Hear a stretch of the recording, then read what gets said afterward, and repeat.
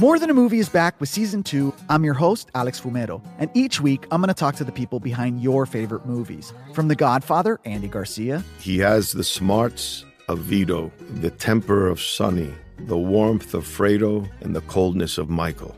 To the legend behind La Bamba, Lou Diamond Phillips. When I walked in, I didn't think I had a shot at Richie because John Stamos' picture was already up on the wall. Listen to More Than a Movie on the iHeartRadio app, Apple Podcasts, or wherever you get your podcasts.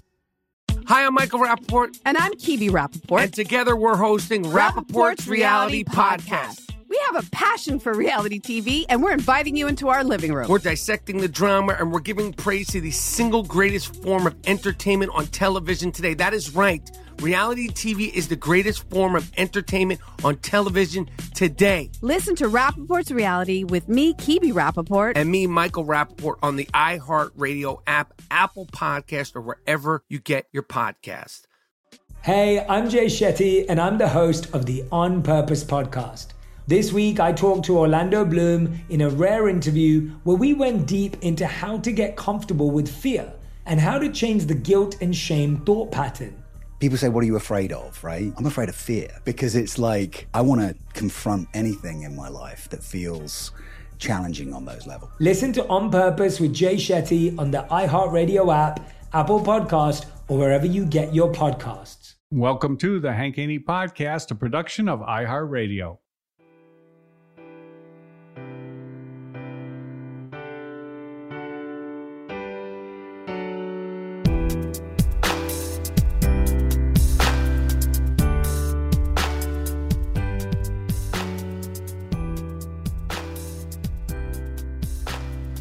Welcome to the Hank Haney Podcast, and today on the Hank Haney Podcast, we are going to have part two of my interview with Josh Gregory, who is one of the best coaches in golf. Josh actually played for me when I was a coach at Southern Methodist University, SMU.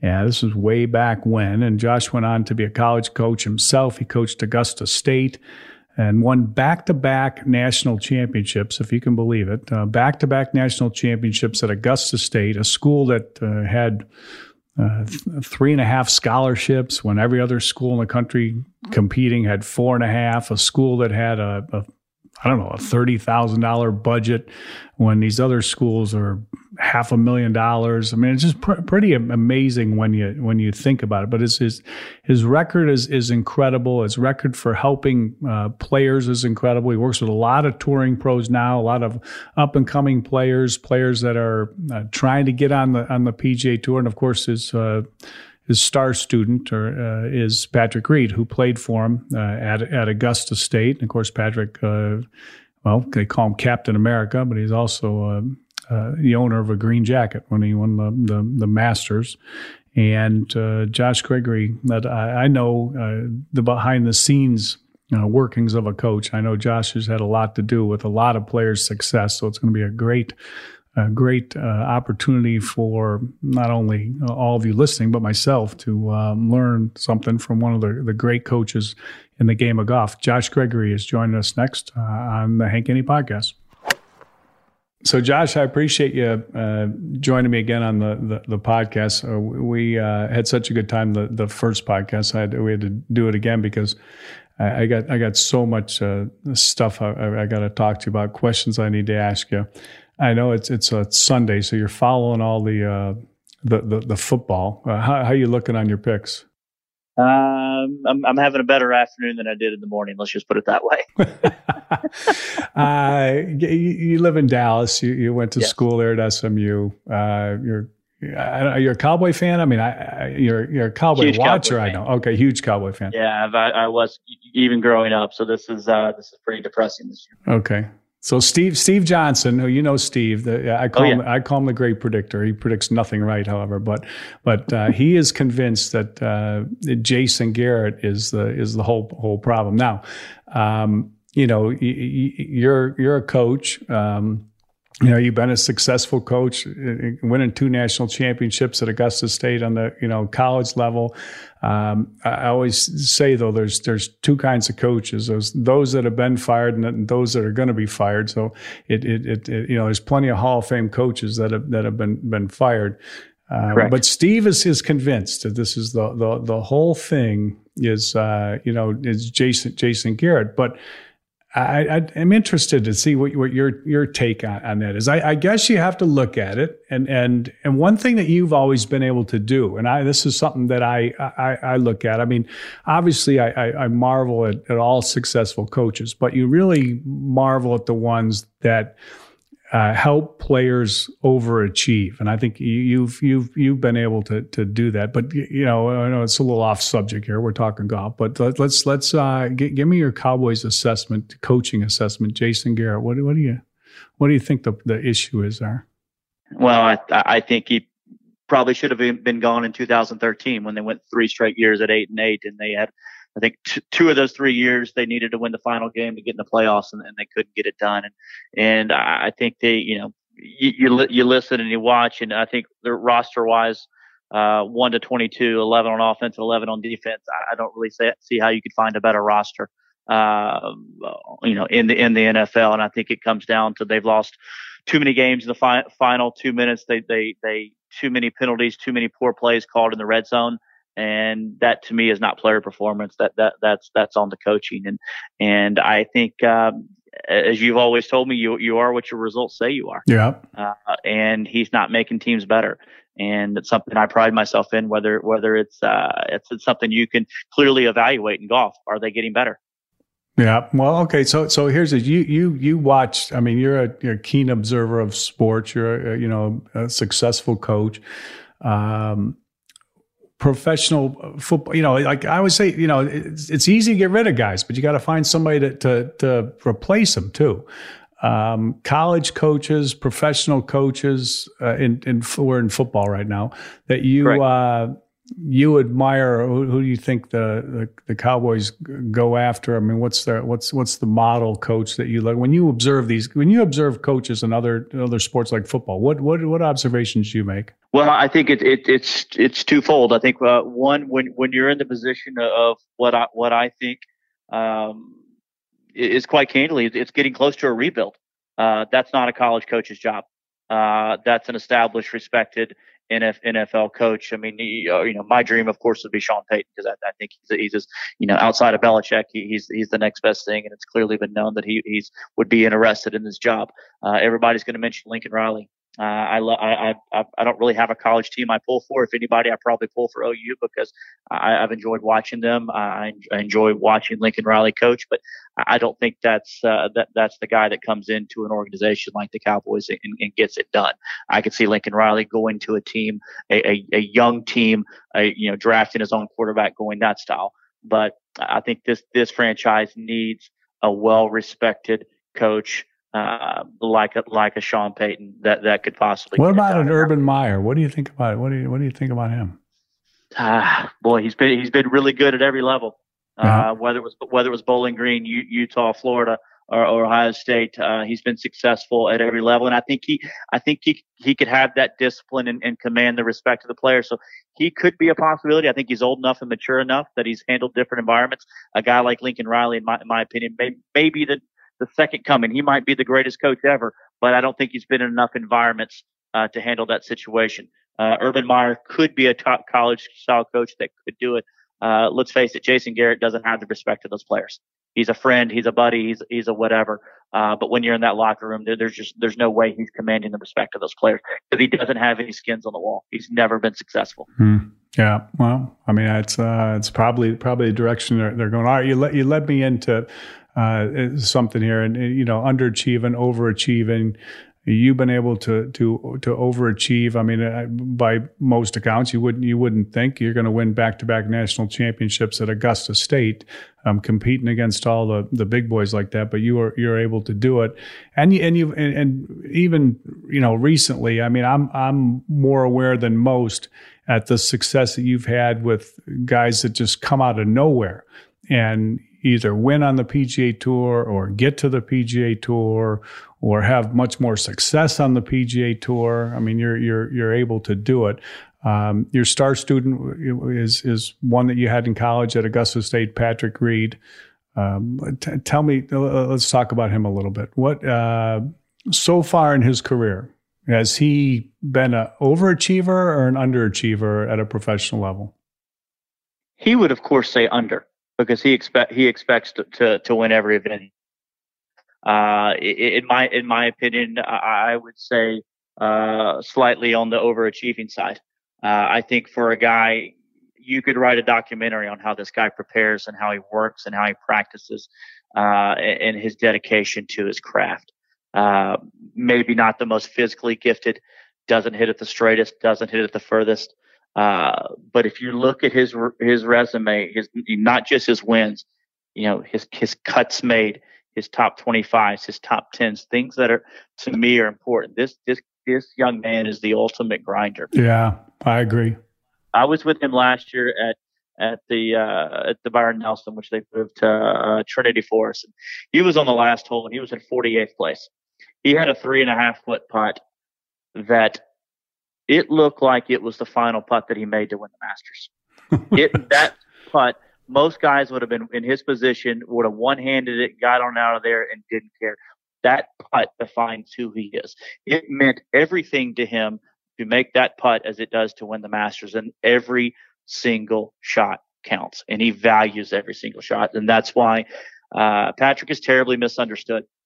He may have said a few things that he might have regretted, but whatever. But he is a true pro. He is very well respected out there. He's a great playing partner to play with. Plays fast. He doesn't complain. If he shoots 66, he shot 66.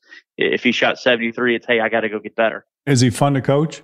He's fun to coach because he challenges. He's very he doesn't want to be BS'd. He wants to know the truth.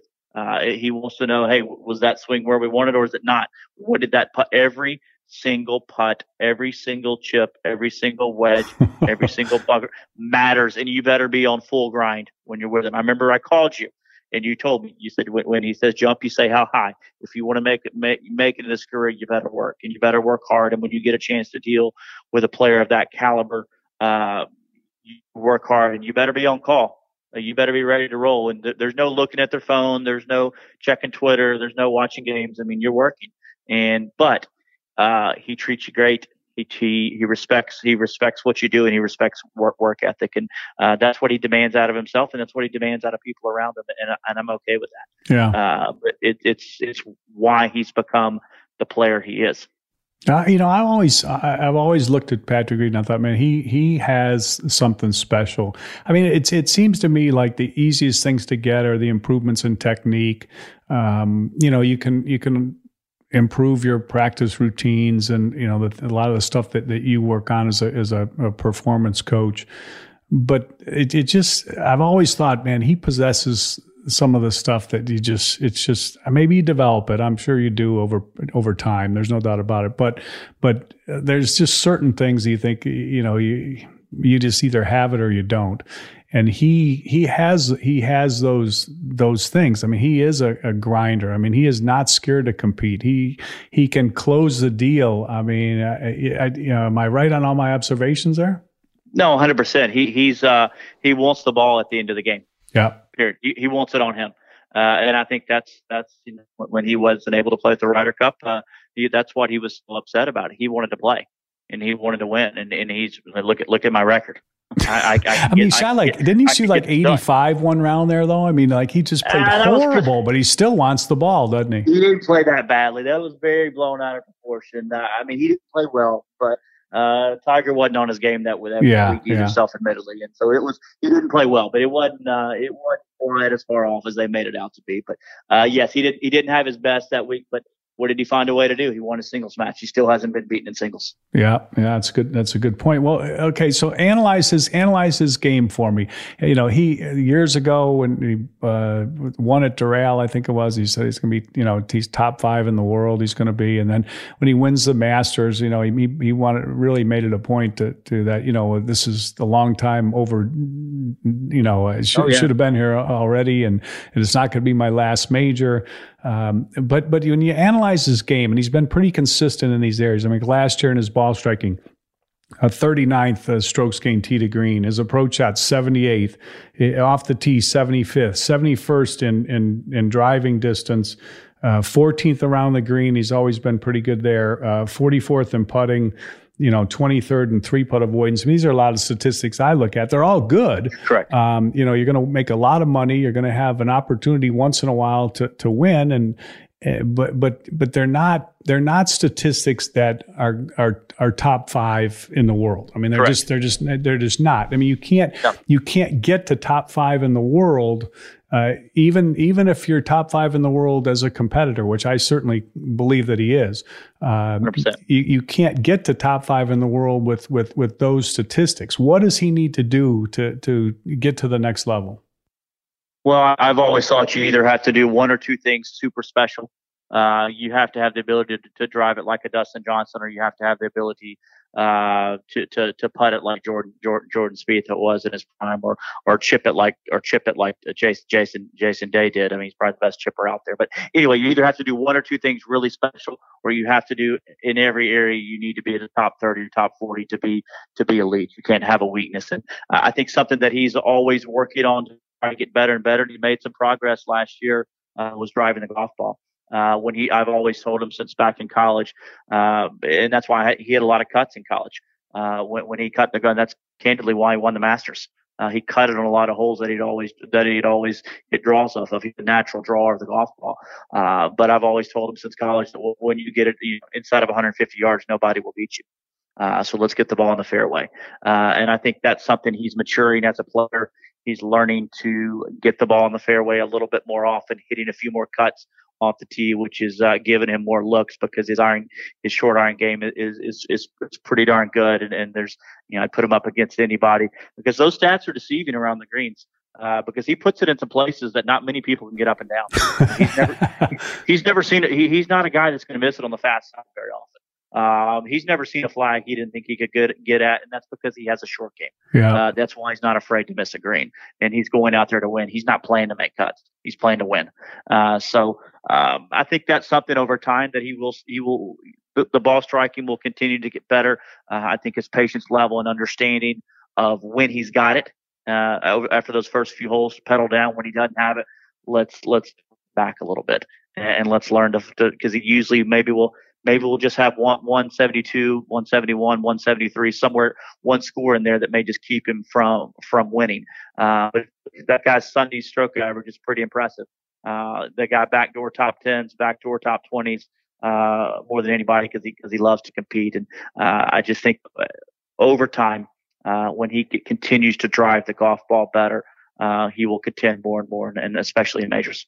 He looks like he's he always looked like in the past when he would get off, he would aim way right, and then he's just got to pull the ball back in the fairway somehow, or pull hook it or whatever.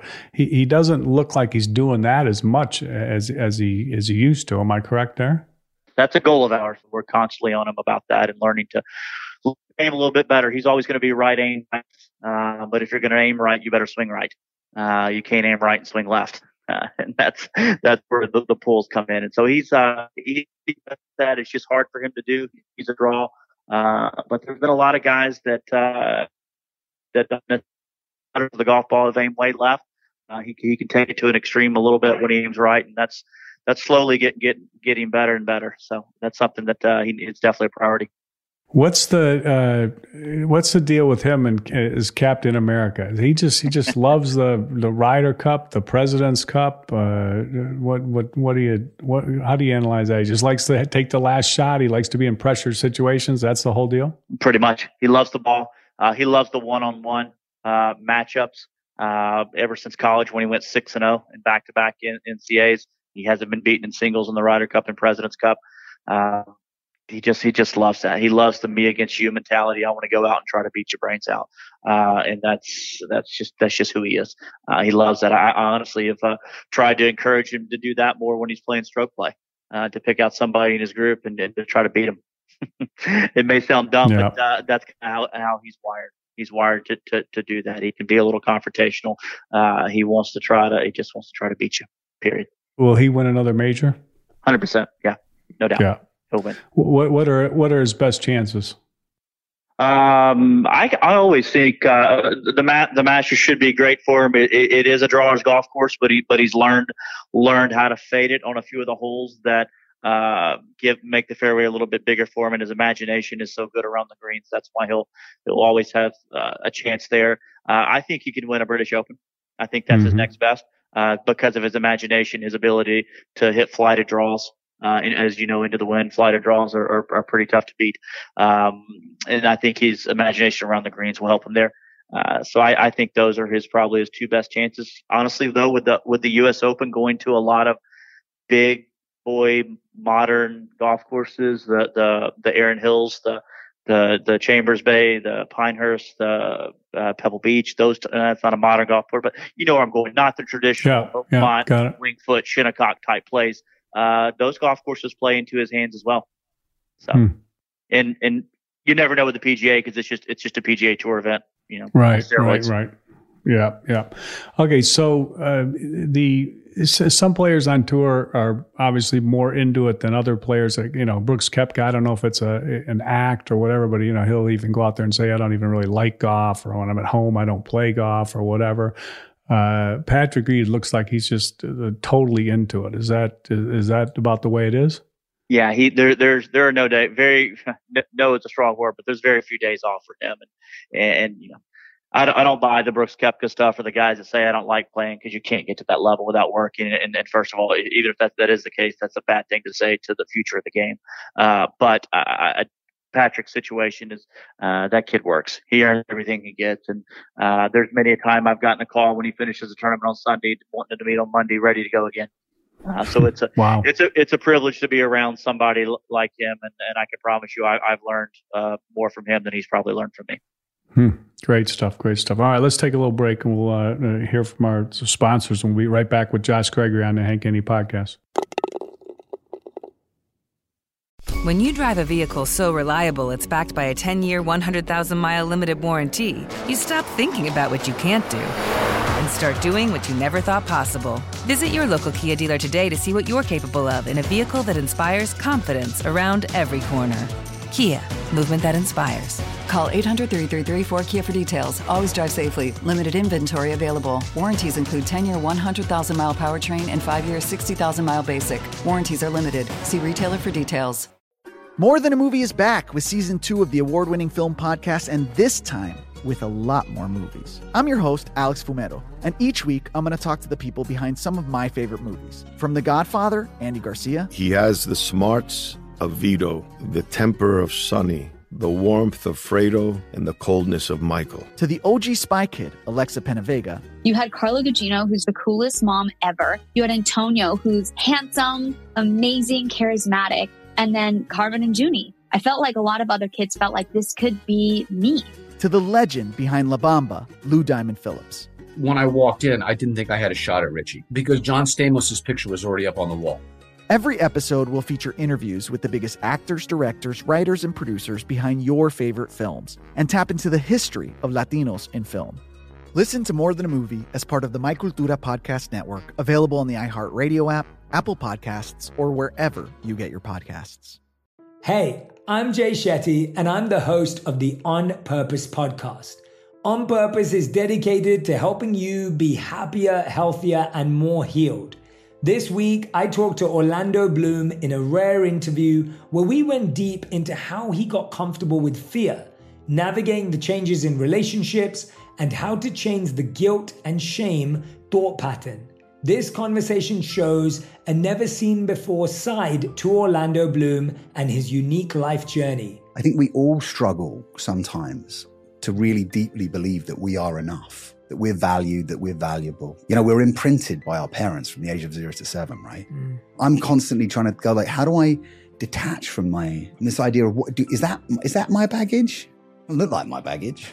I mean, I know, okay, that's mine. Let's unpack that. Listen to On Purpose with Jay Shetty on the iHeartRadio app, Apple Podcast, or wherever you get your podcasts.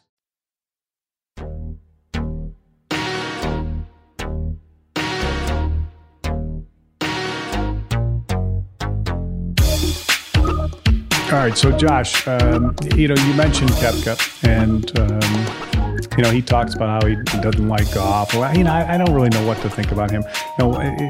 He said he doesn't even practice when he's at home. Then he got his knee surgery, and then he decided, and then he comes out and says, well, now I can practice. And I'm thinking, I'm confused. I thought you didn't like to practice. That's why you didn't practice. Now you're practicing, you didn't practice before because your knee. But clearly he's an incredible player. I mean, is he the best player in the world? I think he's the best clutch player in the world. Okay. He's proven that got the ability to pull it off. I think Rory McIlroy's got the most complete game. I think he's the best player. You sometimes kind of wonder where his head is in some of the decisions, some of what he does. But I think as far as from a talent standpoint, an all-around game standpoint, he's the one that would scare me the most. That looks like he could win any tournament he played by 10 shots. Yeah. He looks like he's the closest to what Tiger was, and who knows what Tiger will never. Who knows? I hope Tiger can become what he was. Is the greatest, would be the greatest for the game, but he's the closest, in my opinion, to doing things to what that Tiger could actually do. Actually, just run away from fields. Yeah. Give me your thoughts on some other players. You spent 30 weeks a year on the PGA Tour. Talk about Bryson DeChambeau. He played for you at SMU. Yeah. Give me your thoughts on him. Fascinating. He probably has challenged me, when I coached him in college, more as a coach than anybody else, because he is so different, and he does do things so differently, and is so steadfast in his way. That's what makes him great. His conviction for what he believes in, what he does, is stronger than anybody I've ever seen. And I think if he can stay out of his own way a little bit and quit experimenting, quit trying to be scientist all the time, although that's who he is, he's doing it for the right reasons, because he's searching for ways to get better.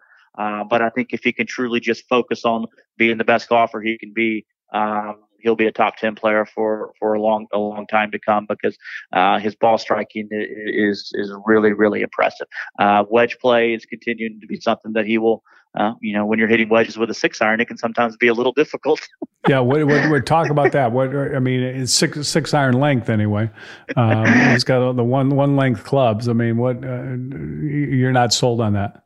Well, I wouldn't go that far, but I'll give the kid credit. So when I coached him in college, he gave me a very cool compliment. He was being recruited by UCLA and Stanford and a few others, and that was when I first took over at SMU, and the team wasn't really very good, and he chose to come play for me. And I asked him, why did you do this? I mean, you had all these other great offers, and he said, you were the only coach that would let me be me, which meant that I never doubted. I mean, I had several coaches say, why would you want that kid? He's going to be difficult to deal with.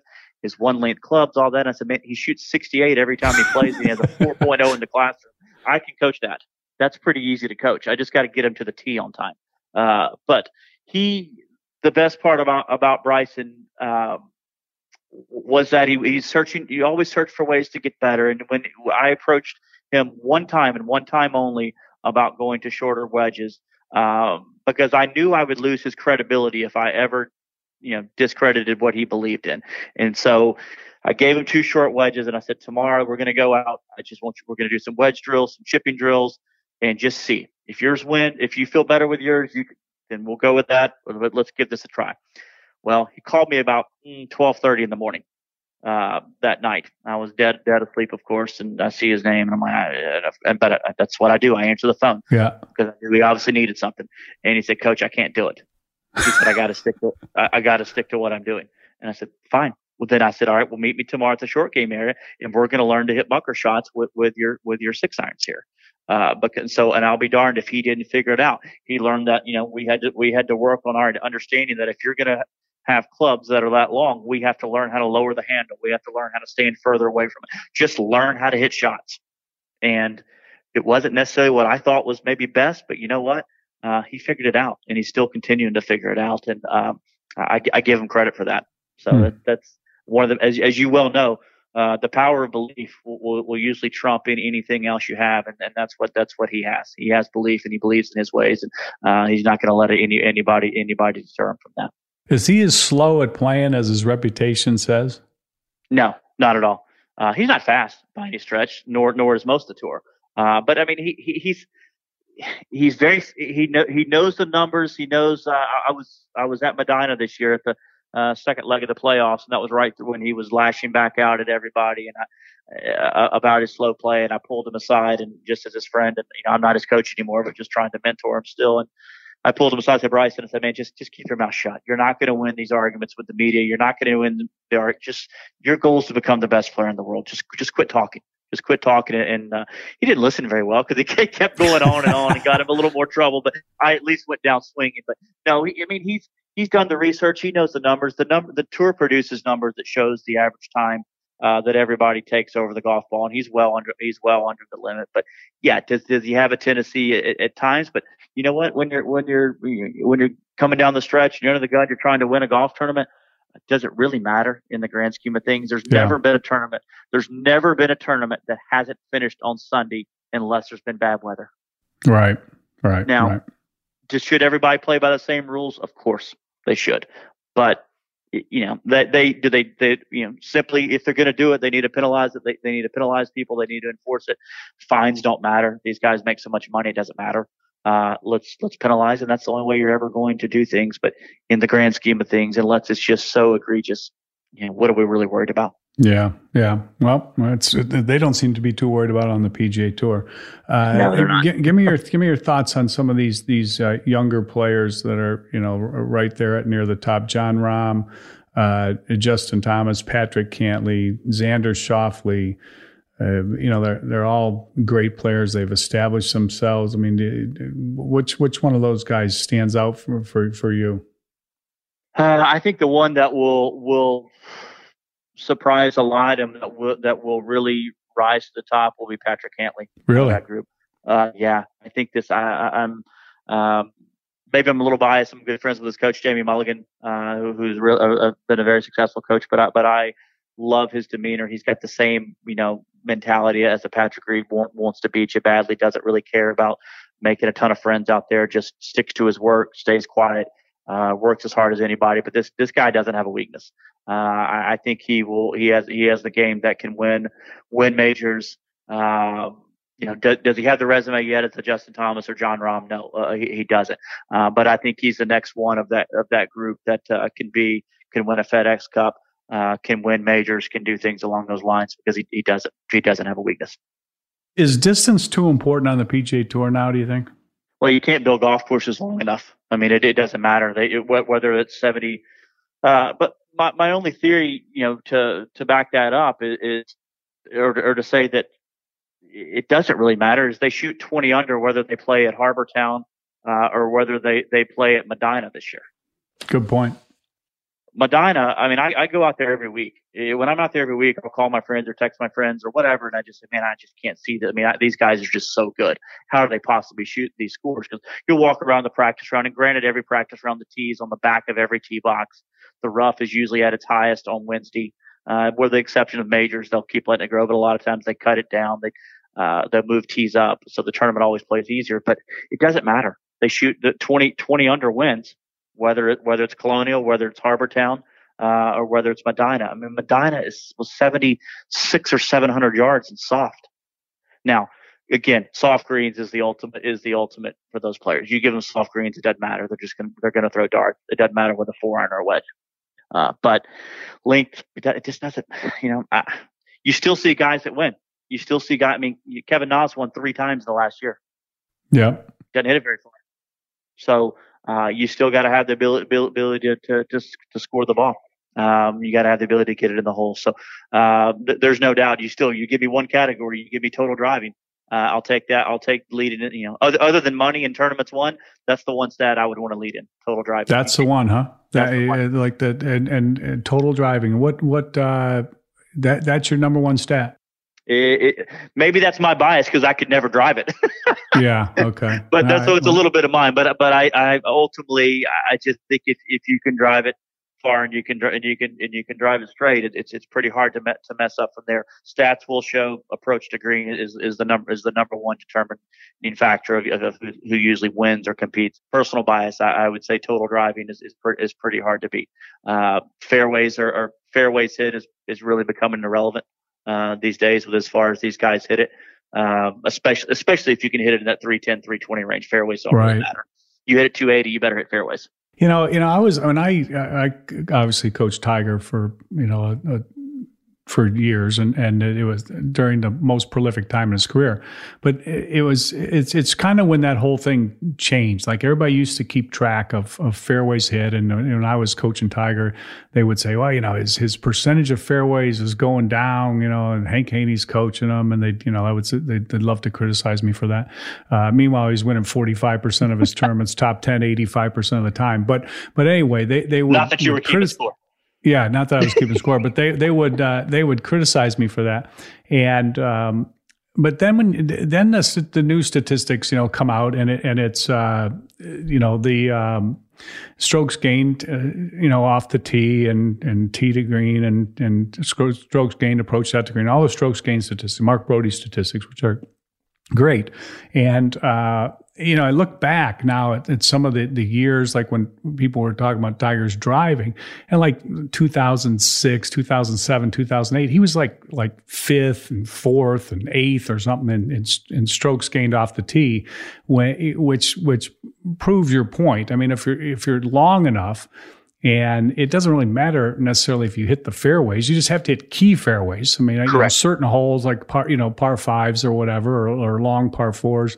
If you hit the right fairways, and you can miss the other ones, and then you have to keep the ball in play. I mean, Tiger didn't take penalty shots, but then the last few years he's been very prone to taking penalties. That was the difference. He just never took penalty shots. I mean, they'd say he'd hit a bad shot, but I mean, if you hit it 320 yards and you don't ever take a penalty shot, and you hit a few key fairways, boy, that'll get the job done, won't it? Well, and especially, and I think what you tried to do with him is all great players do. You're eliminating, as your book says, the big miss, but you're also eliminating. You're trying to eliminate one side of the golf course. And correct me if I'm wrong, but you were trying to eliminate left. Definitely. For the most part. And I think most great players, right-handed players, are trying to eliminate left. So I think a stat that's way more important is proximity from edge of fairway and miss fairways. Your percentage missed right and left. When you see guys that are missing 17, 18% on the right and 17, 18% on the left, and I think you have a problem. I would rather see it be missed, 25% on one side and 10% on the other side. Okay. I think that's a very key stat that I don't think enough look at. And because when you can always know that your ball is going to be working away from that one spot, you have a much better chance of being more aggressive, hitting more fairways, but again, understand where your miss is going to be and not taking penalty shots. And so that's something that trying to instill in my guys. Using enough stats, but knowing how to apply those stats. Strokes gained has been a wonderful thing for coaches like myself, but it can still be very misleading. For example, strokes gained around the green, that doesn't take into account what kind of lie you had. Good point. You could be into the green, down green. You could be in some mud. You could be whatever. The biggest thing that I've always said, strokes gained putting. I think one day they'll figure this out, and I'm sure if anybody will, Mark Brody will, and they probably will with all the new green design books and everything, is that 6-footer that's breaking a foot and a half downhill left to right, rolling a 15 at Augusta. That miss counts the same as a 6-footer right center out in the desert when the greens are perfect. So you don't really know, and that's why I like to watch a lot of golf, because it'd be very easy to sit at home and look at those stats and say, well, you missed 3 6-footers today. Well, those 6-footers, maybe you chipped it to the wrong side of the hole. Maybe, those are things that strokes gained don't really tell the whole picture. Good point. That's where, as a coach, we have to decipher through those and really speak to our players and understand. And that's why I watch a lot of golf and why I spend a lot of Thursdays and Fridays and weekends out there, because I learn way more when I'm watching than I do on the range or on the practice facility here in Dallas or practice facility at a tournament, because those are game time situations. And I can look at them and say, hey, you're trying to hit a cut off this tee. Why were you on the left side of the tee box? You're trying to draw here. Why were you on the right side? What were you thinking there with that layup versus going forward, or whatever the heck the situation may be? That to me is what's coaching. And I think that's where I think my players really like that. They get feedback, they get constructive criticism. They know that I'm in it for them just as hard as they are, and so they're getting true coaching. They're not just getting hey, your spin rate there with your driver was 300. Let's get it to 21. That's important. It's amazing how many, I mean, the players are so great, but it's amazing how just some of the little things, like you were saying, like what side do you tee off on? I remember when I was out with Tiger one day and we were just, playing a practice round at Isleworth, and he drove it in the left bunker on, I think it was the seventh hole. And he's all bent out of shape that he hit the ball in the left bunker. And, I mean, and he wanted to know what he did wrong. And, And of course, that's the pressure when a guy hits a ball, 5 yards offline and, 2 seconds later, you got to come up with the exact reason at, 320 yards, why to go 5 yards to the left. But none of us are that good. And that machine's not even that good. Yeah. But and I remember one day I told him, I said, Tiger, I know that wasn't the best swing. I know you missed the shot and everything. But I said, you're teeing off on the right-hand side of the tee. I said, if you would have teed off on the left-hand side of the tee on this hole, that ball's not in the bunker. Gives you 15 more yards fairway or whatever. Yeah. And he looked at me like, just tell me what's wrong with the swing, But anyway, it's a good point. I think that's where I found my niche, candidly, and I think that's the best way to describe what I do. Is coach. It's performance based. Yes, involved. Yes, there's practice plans involved, but it's overall coaching of your golf game and your development and your performance. And if we can save a guy a quarter of a shot a day, that's one shot a tournament, and that might be $1 million for the year. Yeah, and that's where the hey, why did you use 54 out of that bunker instead of 60 or 60 out of 54? Why? Therefore, you're constantly learning. You're constantly reinforcing, walking around in practice rounds, deciding what we're going to hit off these tees. We have a plan for it. Hey, man, you missed the fairway in the right rough there, but have we been on the right side of the tee box? That ball's in the fairway.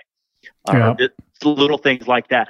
These guys are so talented and they're so good, but they still need coaching.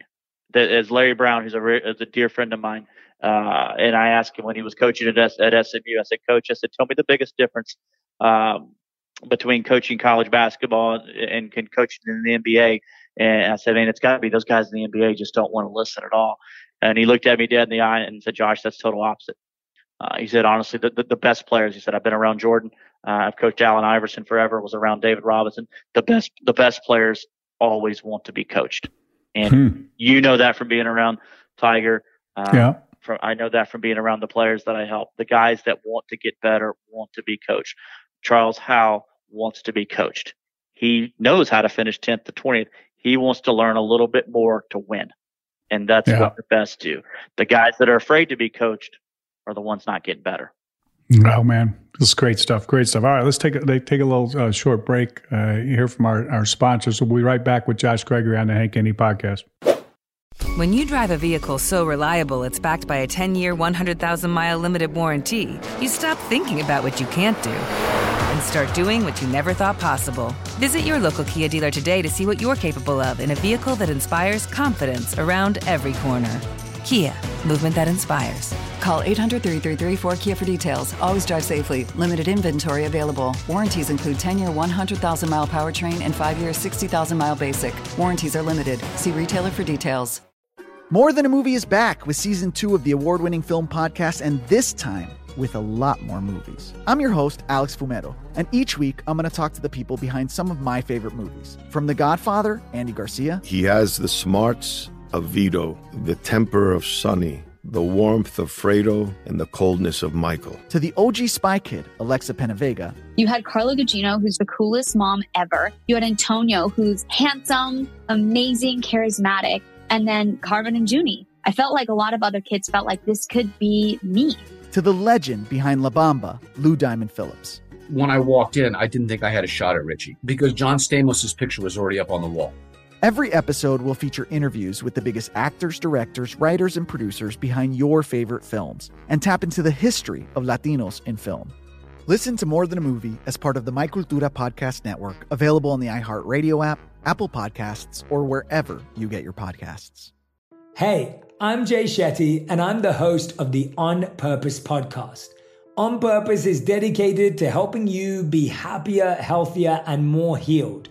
This week, I talked to Orlando Bloom in a rare interview where we went deep into how he got comfortable with fear, navigating the changes in relationships, and how to change the guilt and shame thought pattern.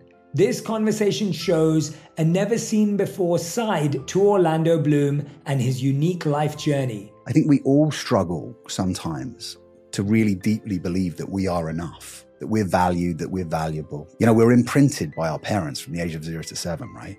I'm constantly trying to go like, how do I detach from this idea of is that my baggage? It doesn't look like my baggage.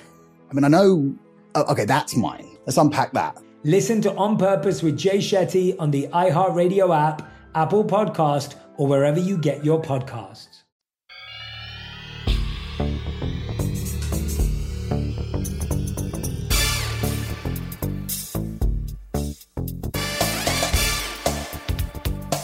All right, Josh. I mean, man alive, you're giving us so much good stuff over these 2 podcasts. Okay, you're on tour 30 weeks a year, coaching all these guys. Tell me what does a daily routine look like for you? Are you watching each guy a little bit? Are you working your way around? Are you meeting guys? I mean, you got a lot of plates to juggle here. Tell me how you do it. Well, that's the biggest stress is trying to give is usually the night before is when I don't sleep very well because I'm trying to figure out how to make sure everybody gets enough time and how we can what does each individual need. And so usually at most events there'll be anywhere from 5, I may coach 8 players, but for the most part anywhere from 4 to 6 are going to be at the same event. Some guys like more on the road, some guys like less on the road, so I kind of know that going in. But my goal is to try to spend hour and a half at least with everybody, with each person every day. Sometimes it's more than that. It really helps when guys like to go early and when guys like to go late. Most of everybody wants to practice from 9 to 3, so that's when my job gets really tough, trying to balance out those times. But unfortunately, a guy like Charles Howell, he wants to tee off at 6:30 every Tuesday morning, so that makes it pretty easy. I've got other guys who like to practice, who want to practice late just because they don't want to deal with the crowds and they don't want to deal with all the other players on the range. So that makes long days, but that honestly makes my job easier. So it's usually sun up to sundown. And as you said, when you were a college coach, we were the last one to leave the practice facility, and that's kind of what I try to pride myself in. Is I'm going to be one of the first there and one of the last to leave. And so Monday, Tuesday, and Wednesdays are very tough, very demanding. But those are fun to me. It's fun seeing guys get better. But most importantly, those days. Reinforced a little bit of technique, but spending most of my time around the short game area, making sure they're doing their drills, making sure they're doing their games. If there's a particular if that week there's going to be more into the grain shots, showing them some specialty shots, how to hit certain shots, making sure they're prepared for shots that they're going to have on the golf course. If you're at a Muirfield Village where you're going to have deep bunkers, learning out, let's make sure we've got that shot down.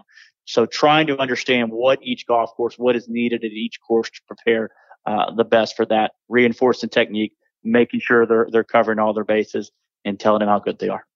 You've talked about how you were surprised at certain things on the PGA Tour. When you are out there and you're observing all the players that are out there, not just the players you coach, but any player, you don't have to call them out by name, but give me some things that just make you shake your head when you're a performance coach like you are, and you're used to getting, helping players overachieve, and you see guys doing certain things on the practice tee or before a round or after a round or during the round, whatever. Just give me some examples. You don't have to call out names, but give me some examples. Wouldn't do that because they are trying to do their best. But I think you see the things I see on the golf course during practice rounds that baffle me is I see way too many shots being hit. It baffles me when I see a guy hit a ball in the fairway and then he wants to hit another ball. Right. I'm thinking, why would we ever want to take the chance of ingraining a bad thought? Maybe that's a negative. Why do they do that? For the most part, there's two things you're trying to figure out in a practice round. You're trying to figure out what club are we going to hit off the tee, and then we're trying to get to the putting green, get to the green as fast as we can. So therefore, we can spend the majority of our time chipping and putting to each hole location. Learning where to miss, where not to miss, things like that. So it baffles me when I see guys turn the golf course into a driving range. when they hit too many shots and they're not spending the time where they really need it. And then second of all, around the greens, I see them only putt to the flag. They work on their 3 and 4 footers around the flag. They putt to the hole, and I'm like, the hole's never going to be there. I mean, why are we putting to this position? That's irrelevant.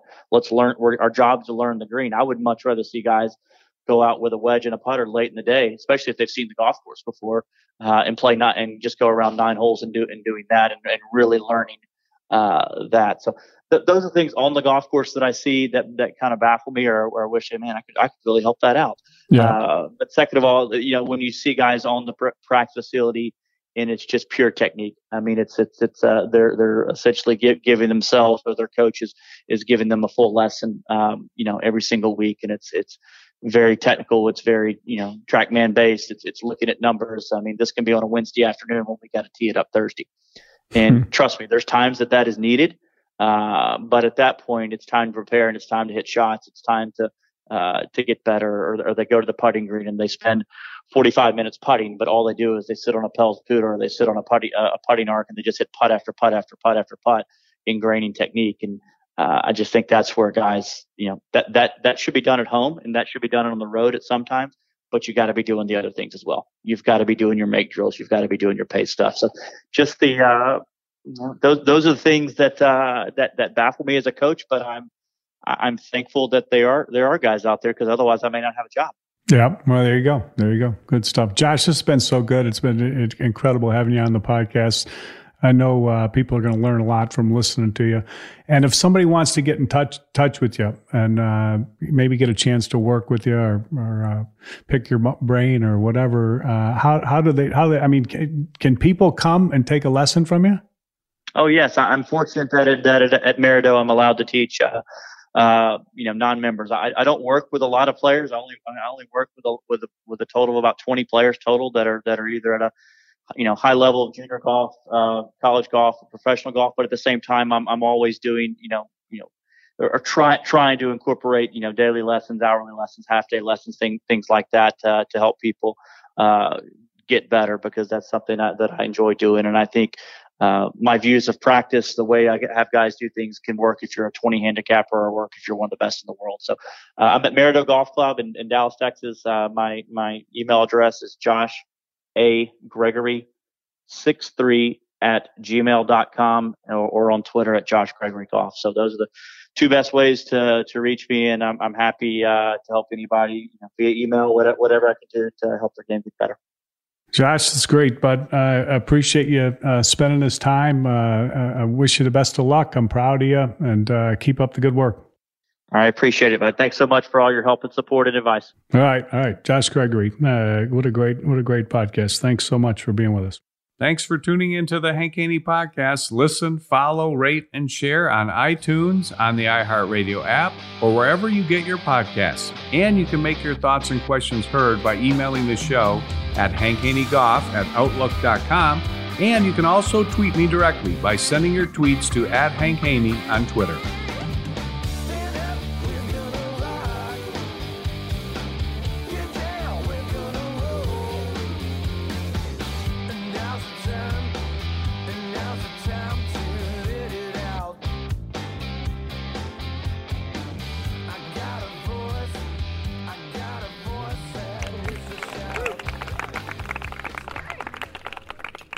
The Hank Haney Podcast is a production of iHeartRadio. For more podcasts from iHeartRadio, visit the iHeartRadio app, Apple Podcasts, or wherever you listen to your favorite shows. When you drive a vehicle so reliable it's backed by a 10-year, 100,000-mile limited warranty, you stop thinking about what you can't do and start doing what you never thought possible. Visit your local Kia dealer today to see what you're capable of in a vehicle that inspires confidence around every corner. Kia, movement that inspires. Call 800-333-4KIA for details. Always drive safely. Limited inventory available. Warranties include 10-year, 100,000-mile powertrain and 5-year, 60,000-mile basic. Warranties are limited. See retailer for details. More Than a Movie is back with Season 2. I'm your host, Alex Fumero, and each week I'm going to talk to the people behind your favorite movies. From The Godfather, Andy Garcia. He has the smarts of Vito, the temper of Sonny, the warmth of Fredo, and the coldness of Michael. to the legend behind La Bamba, Lou Diamond Phillips. When I walked in, I didn't think I had a shot at Richie because John Stamos' picture was already up on the wall. Listen to More Than a Movie on the iHeartRadio app, Apple Podcasts, or wherever you get your podcasts. Hi, I'm Michael Rappaport. And I'm Kibi Rappaport. And together we're hosting Rappaport's Reality Podcast. We have a passion for reality TV, and we're inviting you into our living room. We're dissecting the drama, and we're giving praise to the single greatest form of entertainment on television today. That is right. Reality TV is the greatest form of entertainment on television today. Listen to Rappaport's Reality with me, Kibi Rappaport. And me, Michael Rappaport, on the iHeartRadio app, Apple Podcast, or wherever you get your podcast.